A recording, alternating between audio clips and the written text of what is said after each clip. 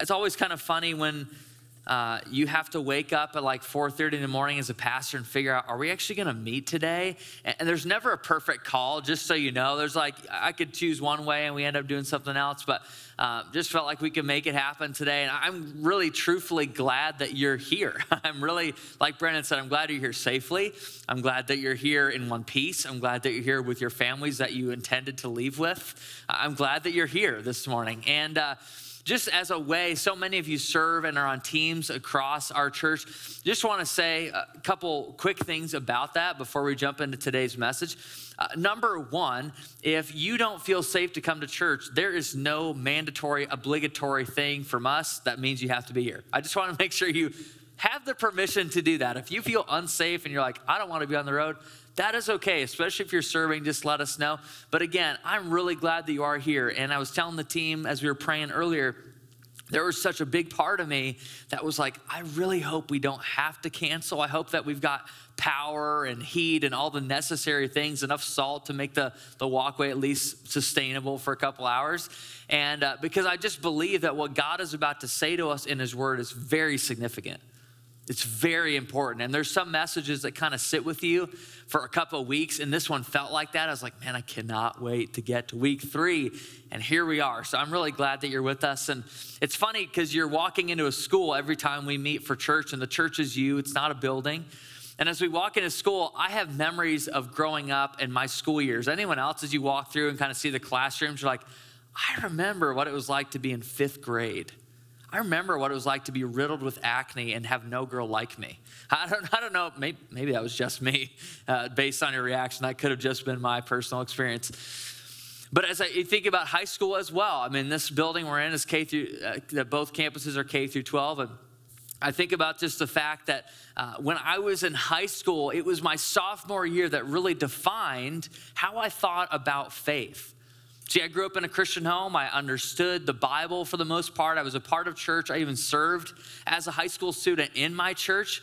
But what I never had encountered until my sophomore year of high school is a kid that sat behind me in English class named Joey. Now, my brother's Joey, and this is a different one. But I was sitting in sophomore English class, and I don't remember if I was reading my Bible or what I was doing. It was some kind of break, and he said, you don't really believe that stuff, do you? And I was kind of like, I think I do. I'm not sure. I've never really critically thought about, do I actually? He's like, because I don't believe that stuff. I'm an atheist. And I was like, quick, you didn't have Google at my fingertips. I was like, I got to make sure I actually know what atheist means. Like, I grew up in West Michigan. I grew up in like rural Caledonia. Everybody I knew was a Christian, and all of their friends were also Christians. Maybe that is similar to your experience. But that was the first time I ever encountered someone who vehemently disagreed with the belief that God exists. And that was what an atheist would be defined as. And I started ruminating on the question even a couple weeks ago leading up to today. Do you think atheism is a threat to Christianity today? Like, people that actually do not believe in God have a hard stance that they've got scientific or logical reasons for not believing that a creator, that a universal God exists. Now, I think about that question, and my immediate answer is, well, yeah, that would be kind of a threat to Christianity today. There's people out there that don't believe in God. Well, what about that? But real atheists only make up about 2.4% of the world population when it comes to religion, which is ironic, but 2.4% of people, when you ask them about religious views, would say, yeah, I'm an atheist around the world. Now, I don't think the 2.4% are really a threat to Christianity today. What about you? I don't really think that they're the biggest threat to Christianity in our world, to people really having a life with Jesus. But I think the kind of atheism that actually is a threat to Christianity is something that Craig Groeschel a couple of years ago coined as practical atheism. The idea that there are people in our world, and maybe you know some of these people, maybe you've been one of these people, who say they believe in God, yet their life is absolutely unchanged by him. Who claim, I'm a Christian, but everything in their life besides 1 hour on Sunday morning doesn't look anything like someone who really follows Jesus Unfiltered. And I think that can be a very real threat to Christianity growing and to Jesus being experienced around the world, even by unreached people groups. And it's easy for us to look at our world and to look at people like that, maybe practical atheists or just people we work alongside or go to school with. And it's like, man, how are they so dense? How are they so not changed? Like how can they live in a culture in which Christianity is accessible? They don't have to sneak and hide to get to church. They have access to like a bazillion churches on their drive to whatever house they live in. Like they have tons of options, and it's tempting to judge the world for being unchanged. To look at other people and say, well, why isn't your life together? Why are you still living out these horrible, destructive life patterns? Why are you still an alcoholic? Why is your marriage still a wreck? Like, don't you get it? And I think part of us always wrestles with the fact that we're also a little bit like that. That there's parts of us that are not changed yet. That there's areas of our life that are not fully surrendered yet. There's areas of our life in which we still fall into sin and fall into destructive patterns, fall into things that we know are not God's best for our lives. And it's very easy to wrestle with that. And so some of us, in result, we just quit faith. Wow, that stuff obviously doesn't work. And I've had friends that have said something probably similar to your friends, like, well, I tried it, nothing changed. I've been to church enough and nothing really made a difference. My marriage still fell apart. I'm still struggling financially. I'm still sick. I don't understand why you believe that this is true. Some of us just pack up and find another church or another experience or another gathering that suits our preferences better. Some of us continue to live in apathy, just kind of sitting there and going through motions, showing up, but there's no real change in us.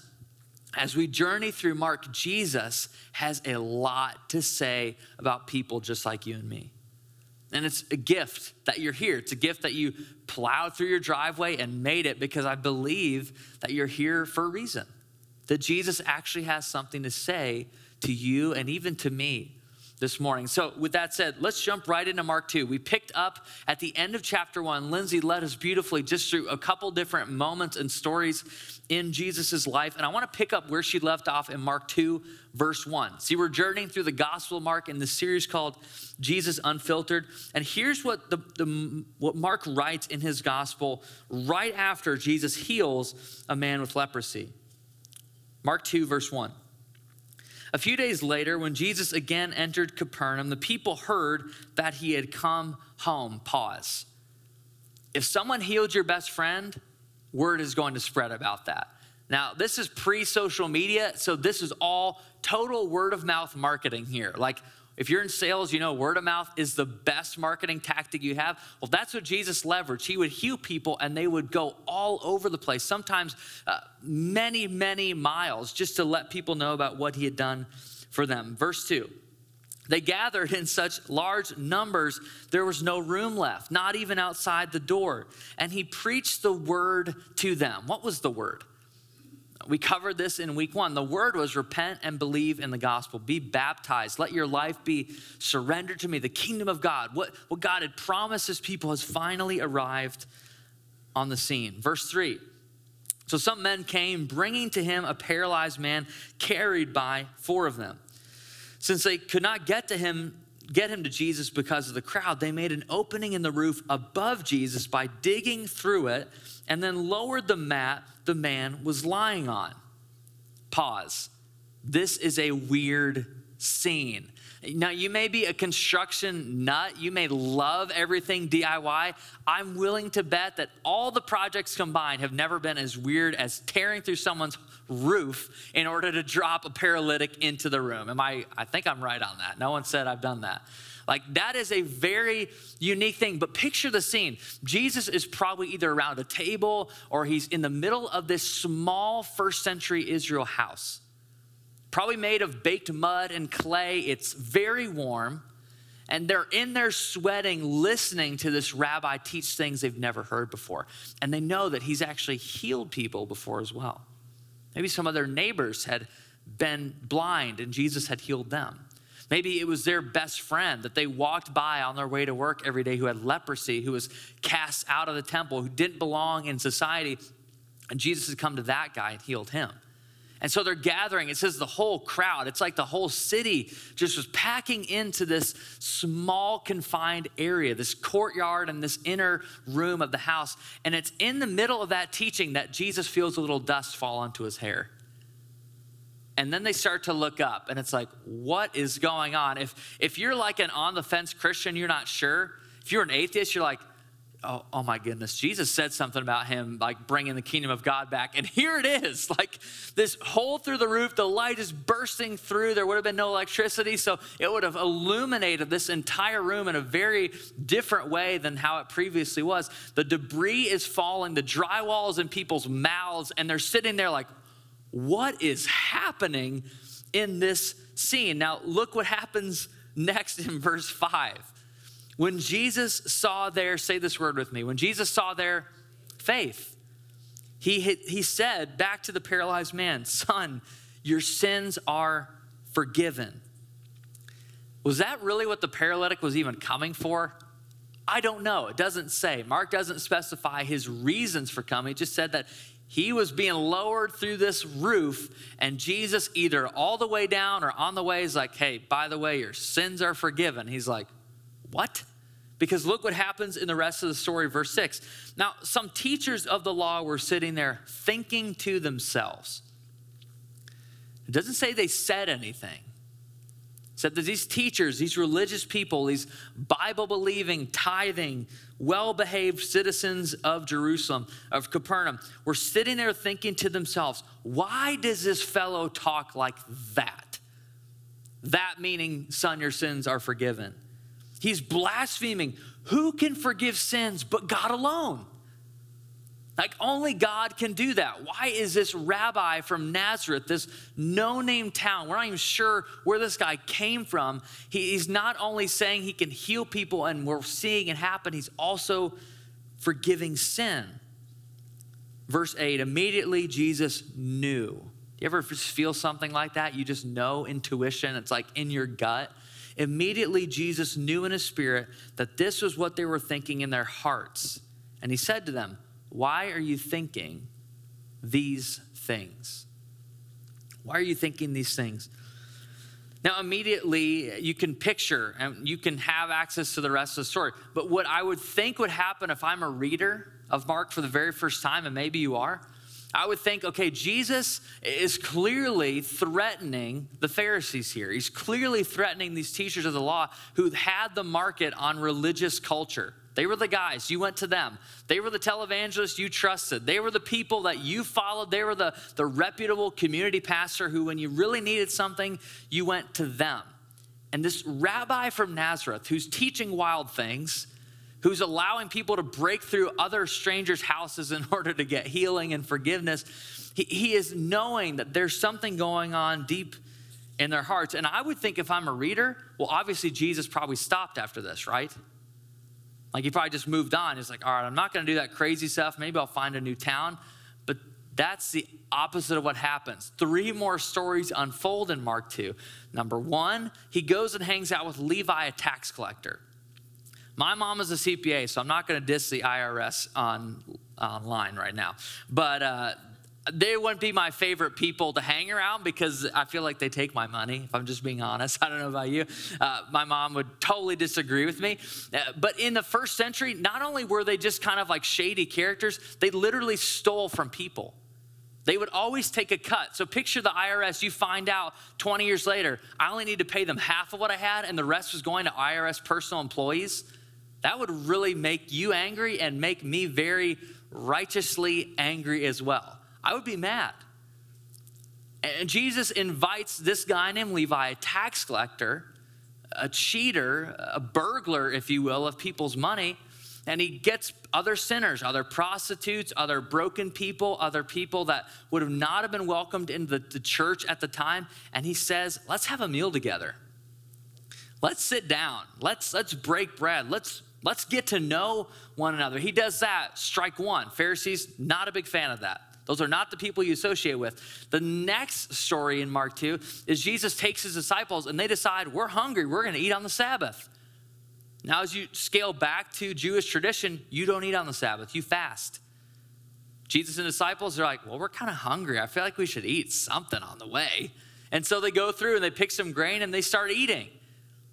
The third story that we see right towards the end of 2, going into chapter 3 of the Gospel of Mark, is Jesus heals somebody on the Sabbath. A man is in the synagogue, in the courtyards, and has kind of a withered hand. It's shriveled up. He can't use it. He can't really work. And Jesus says, I'm going to heal you. He stretches out his hand. The guy's immediately healed on the Sabbath. Another thing you don't do in Jewish tradition, you don't heal on the Sabbath. You don't work. Except for Jesus, it wasn't work. It just was like, I feel like I want to heal this person, and he heals him. He does the opposite. And 4 different times in Mark 2, the Pharisees ask, why are you doing this?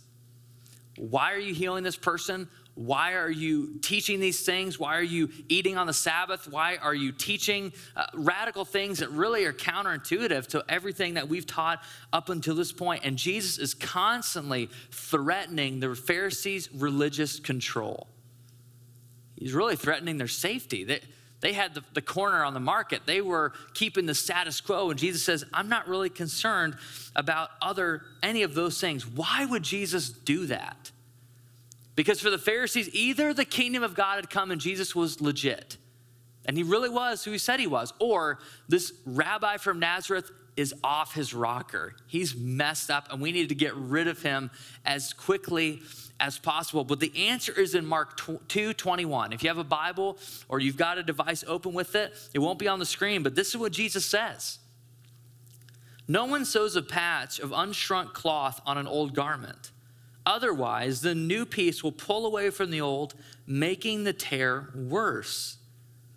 And no one pours new wine into old wineskins. Otherwise, the wine will burst the skins, and both the wine and the wineskins will be ruined. No, they pour new wine into new wineskins. 2 kind of cultural metaphors that basically meant the same thing. Jesus was saying right here, I'm not concerned with the status quo. I'm actually doing something new. The kingdom of God is not going to be how you expect it. I'm doing something brand new. And here's what's true, and this is true for us today just as it was for those disciples and the listeners and those who were yet to be healed. Religion's primary concern is with the status quo. It's making sure that everything stays in line, but that's not Jesus' primary concern. Jesus' primary concern is actually the heart. It's what happens on the inside. It's the interior you. It's the you that when you lay in bed at night that you know is the real you. The things you wrestle with, the broken patterns, that's the heart. The areas of your life you wish you could change, but you feel powerless to change them. That is the area of life that Jesus came to heal, to be concerned about. And it frustrated the Pharisees because he always was doing things that messed up their status quo, that messed up their system. Because his primary concern was the heart, he didn't always care about the system. He said, I actually came to fulfill the law and prophets. I'm showing you the very best way. But the Pharisees didn't like that, and for good reason. And Jesus always was doing things, I just think this is funny. In Mark, you're going to see this over and over again. Jesus always did things out of order. In Jewish tradition, the process, the status quo was you got healed physically and then you were forgiven of your sin. Once you got your outside defects fixed, once your hand was better, once you could walk again, once you were cured of leprosy, then you could be forgiven. God would forgive you. But do you remember what Jesus just did in the paralytic story? What's the first thing he says? You're forgiven. Your sins are forgiven. And then he goes on to heal the paralytic. The guy gets off his mat and walks home. He does things out of order because Jesus is not concerned with status quo. He is concerned with the heart. If you have a really close friendship in this room, or you have a coworker who you're close with, or maybe you got a spouse or girlfriend or fiance right now, there's probably arguments that you bring up over and over again. Am I alone in this? Anyone else? There's running arguments that I saw one. Okay, I'm just making sure it's snow day. I just want to make sure you're still awake out there. It's funny because there's always these arguments Lindsay and I seem to come back to. The argument that we've come back to recently as winter has fallen upon us in the most ugly of ways is, should you get regular car washes or not? Have anyone had this conversation? I think since we've been married, we talk about this every single winter because her logic is valid. And she's a smart person, and she's thinking about the budget of all of this. She's saying, well, John, it doesn't make sense to get a car wash because you know it's going to rain the next day. It's going to be dirty, or you got a long drive. Why would you get a car wash when you have to drive across the state? It's going to get dirty. And in my head, I said, that's exactly why you get a car wash, because I want to feel good when I'm driving my 2005 RAV4 with 186 beautiful thousand miles on it. I want it to look good at least. And so we have this internal debate in our marriage. Maybe you have things like this. This kind of illustrates, though, if the religious people were primarily concerned with status quo, they would be okay with car washes, even if their engine was busted. But Jesus is not concerned with the outside. He is to some degree, but deciding that we're not going to follow Jesus and let him change our heart is kind of like getting a car wash when your car is about to die at the end of that. This doesn't make sense. Like, you should fix your engine. You should make sure your car actually runs before you invest in polishing and waxing the tires and making sure all the dirt is scrubbed off perfectly. It just wouldn't make sense. And yet the Pharisees, teachers of the law, and I would dare say some of us, decide we're just going to be content with car washes, even if our car's breaking down. We're going to keep going to church, keep serving, keep doing nice things. But we know that internally our hearts are corrupt and broken and in need of replacement and need of surgery. And that's why Jesus was so adamant with the Pharisees. He was always talking about their hearts. What was their motive? What was their intent? If you skip down to chapter 3, and this is the last passage I want to talk about. In chapter 3, verse 1, this is what Mark writes. Another time, Jesus went into the synagogue, and a man with a shriveled hand was there. We just talked about this. Some of them, talking about the teachers of the law, Pharisees, were looking for a reason to accuse Jesus. See, they've had it. They're frustrated. They can't wait to take him out of the picture. They don't want to deal with him challenging the status quo. So they watched him closely to see if he would heal on the Sabbath. And look what Jesus does in verse 3. Jesus said to the man with the shriveled hand, "Stand up in front of everyone." Then Jesus asked them a question, which is lawful on the Sabbath, do good, do evil, to save life or to kill? But they remained silent. So he looked around at them in anger. This is Jesus. And deeply distressed at their stubborn, read it with me if you have it, hearts. At their stubborn hearts, and said to the man, "Stretch out your hand." He stretched it out and his hand was completely restored. Then the Pharisees went out and began to plot with the Herodians how they might kill Jesus. Friends, we are 3 chapters into 16 chapters, and he's already having death plots against him, against his work, against who he is. He was that challenging because the paralytic didn't follow religious protocol. They burst through the thing. He forgives sin. He heals them. He walks off. The disciples are eating on the Sabbath. They're watching Jesus heal on the Sabbath. They're ditching the religious status quo, and they're concerned with the heart just as much as Jesus became concerned with the heart. Here's why I think Jesus is so adamant about the heart. And you and I deep down know this, even if we deny it in our lives. You won't change until your heart changes. That's a hard truth. I know Christians who have followed Jesus for decades who don't fully grasp that truth. You won't change until your heart changes. And this idea was not new for Jesus. This was not new for God's people. See, the prophet Ezekiel, way back in Ezekiel, you can read it in chapter 36. I would encourage you to read it later on today even. As you read through that chapter of scripture, God is telling his people, you can't really follow me until you have a new heart.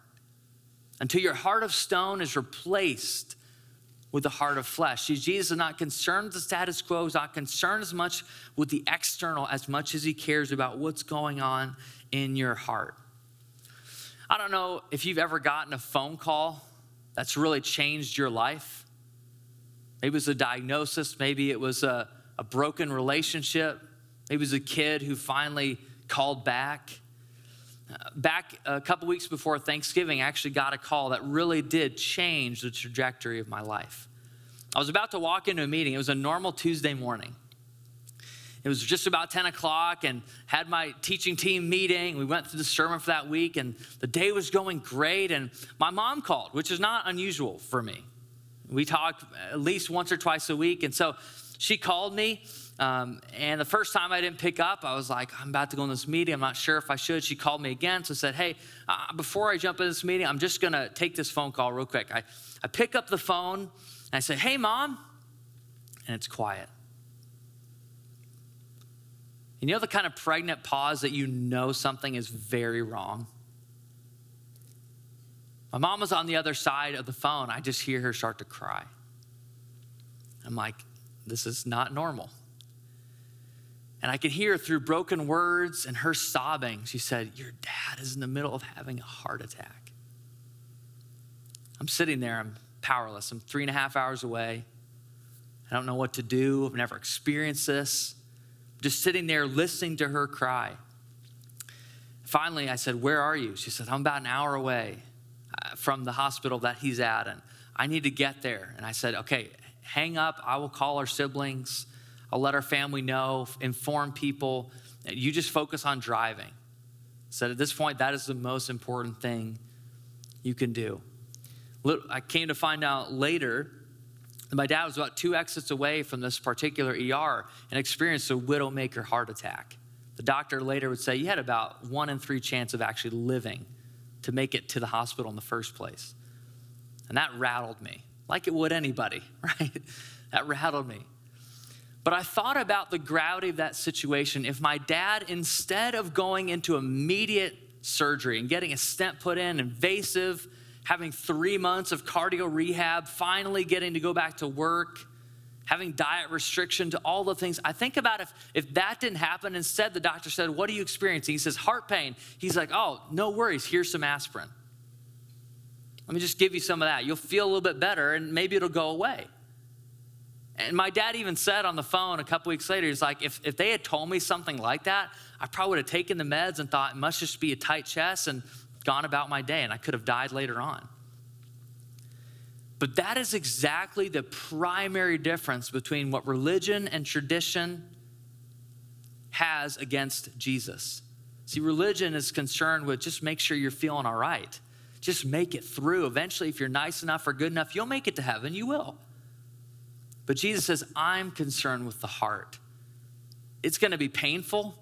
I'm going to have to change some things. I'm going to have to restructure. You're going to have to lay in bed for a little bit. But it's going to be worth it. You're going to be a different person because Jesus understands we won't change until our heart changes. We don't need aspirin. We need heart surgery. We don't need just a better and new and improved version of our own lives. We need Jesus to come in and replace our lives with his life. So today, friends, where do you need life to really change? Where do you need heart surgery? What's the area of your life that as you walk out of this room, you desperately, maybe you've prayed about it. Maybe other people are even in on that. You need it to change. Because there's significant markers in all of our lives in which we have the decision to let Jesus change our hearts or just keep the status quo as it is. I hear this with baptism. Some people, you know, when baptism comes up, you're like, oh, I know I need to do that. I know that's my next step, but the water's too cold, right? Or, well, I'm wearing my good shirt today. I can't get baptized today. Or my great aunt Susie from West Virginia is not here yet. She's got to take pictures. How am I going to get baptized? That's exactly the kind of arguments the Pharisees would bring to Jesus. He says, I'm not concerned with all of that. I'm concerned with the heart. And when you have a heart change, you obey immediately. That you just take the steps that Jesus is calling you to take. The same is true if you have a broken relationship today. Maybe that's a marriage, a friendship, a boss, or an employee. And today you know that you need to make that right. See, religion would be okay. Hey, as long as you're not rocking the boat, as long as they're not like fists up every time you walk in the office and you just kind of know they're mad, but you pass by their cubicle and everything's okay. Religion would be okay with that. That's the status quo. No one's going to know any better. But Jesus says, my primary concern is the heart, which means you go to them immediately. You resolve the conflict. You wade into a little bit of tension, a little bit of awkwardness. You have the difficult conversation because that's what disciples of Jesus do. Maybe for you, asking questions about faith. And salvation is that step. And you're sitting there and you're like, yeah, but I've got to get my life together. I've got to have all my questions answered. But John, you don't understand what I've done or who I am or the thoughts I have when I put my head on the pillow at night. You don't know the kind of person I am. And religion would be concerned with all of that because you have to clean yourself up. You got to be healed and then you're forgiven. But Jesus says, no. The order doesn't even frankly matter to me. He says, I'm concerned with the heart. I've come to make you a new creation. I've come to give you a life that you can't earn or achieve on your own. So what does God want to do in your heart this year? What does God want to do in our church's heart this year? What does God want to do in my heart this year? Because Jesus' primary concern is not keeping us in check, not just keeping us floating along life and letting everything be exactly the same when we have a heart attack going on. He wants to replace our heart and make us new people and change us. And so we're going to take a moment just to pray together. We're going to surrender some things to Jesus. We're going to take some extended time here in just a second to pray and to worship and reflect, because the truth is you and I could hear what Jesus is teaching about in Mark 2, and we could leave and we could say, man, that was interesting. Or wow, wasn't that a great teaching? Maybe even not that, but there's, wow, I'm glad I went to church today. Or we could let Jesus begin to do a work in our hearts and change what is most deeply broken about us. And friends, things start to change when our hearts change. Let's pray together. Jesus, I know that there are people in this room, there's friends and family who aren't in this room. In fact, there's empty seats near us that we are asking you to fill with people who are far from you in our personal lives, at our work, at our schools, that need heart changes, that need you to come in and yes, it will be invasive. Yes, it will hurt. Yes, there will be rehab. But you'll do a deeper work in us.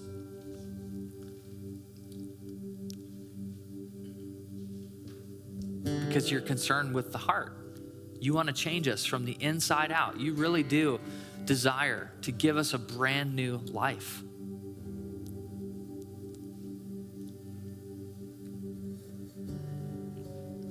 And to that end, we just declare our dependence on you, our need for you. There's no ladder to climb. There's no goals to achieve. There's no spiritual mile marker we need to hit before you can do the heart work in us. So God, we just surrender our lives back to you. Maybe today, before I just ask Jesus, maybe today with just the quietness of this moment as you reflect in your own soul, you just know that that's the kind of work you need Jesus to do. And maybe for the first time you're making that decision to open up to him. Maybe you've walked with God for a long time. I would encourage you, because I want to pray directly and specifically over you right now. If that's you, you just know that's a heart thing. I need heart surgery. I need God to do a new work in me this year. Would you just throw your hand up real quick? I want to pray directly for you in this moment. If you just know that's the kind of work I need, it's something much deeper. I don't want to just be concerned with the status quo. I need a heart change. If that's you, just throw your hand up real quick. I want to pray for you.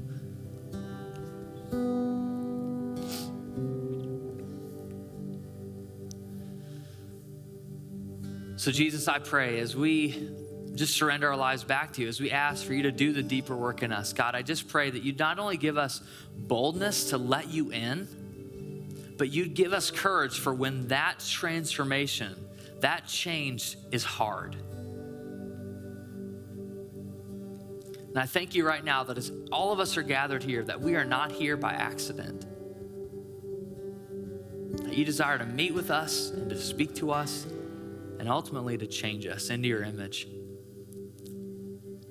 I just pray, God, that even now in this group of people, as we've gathered together, as we've opened your word, as we're trying our best to follow you in this life, God, I pray that you'd help us, every single one of us, to truly build our lives on the things that will last.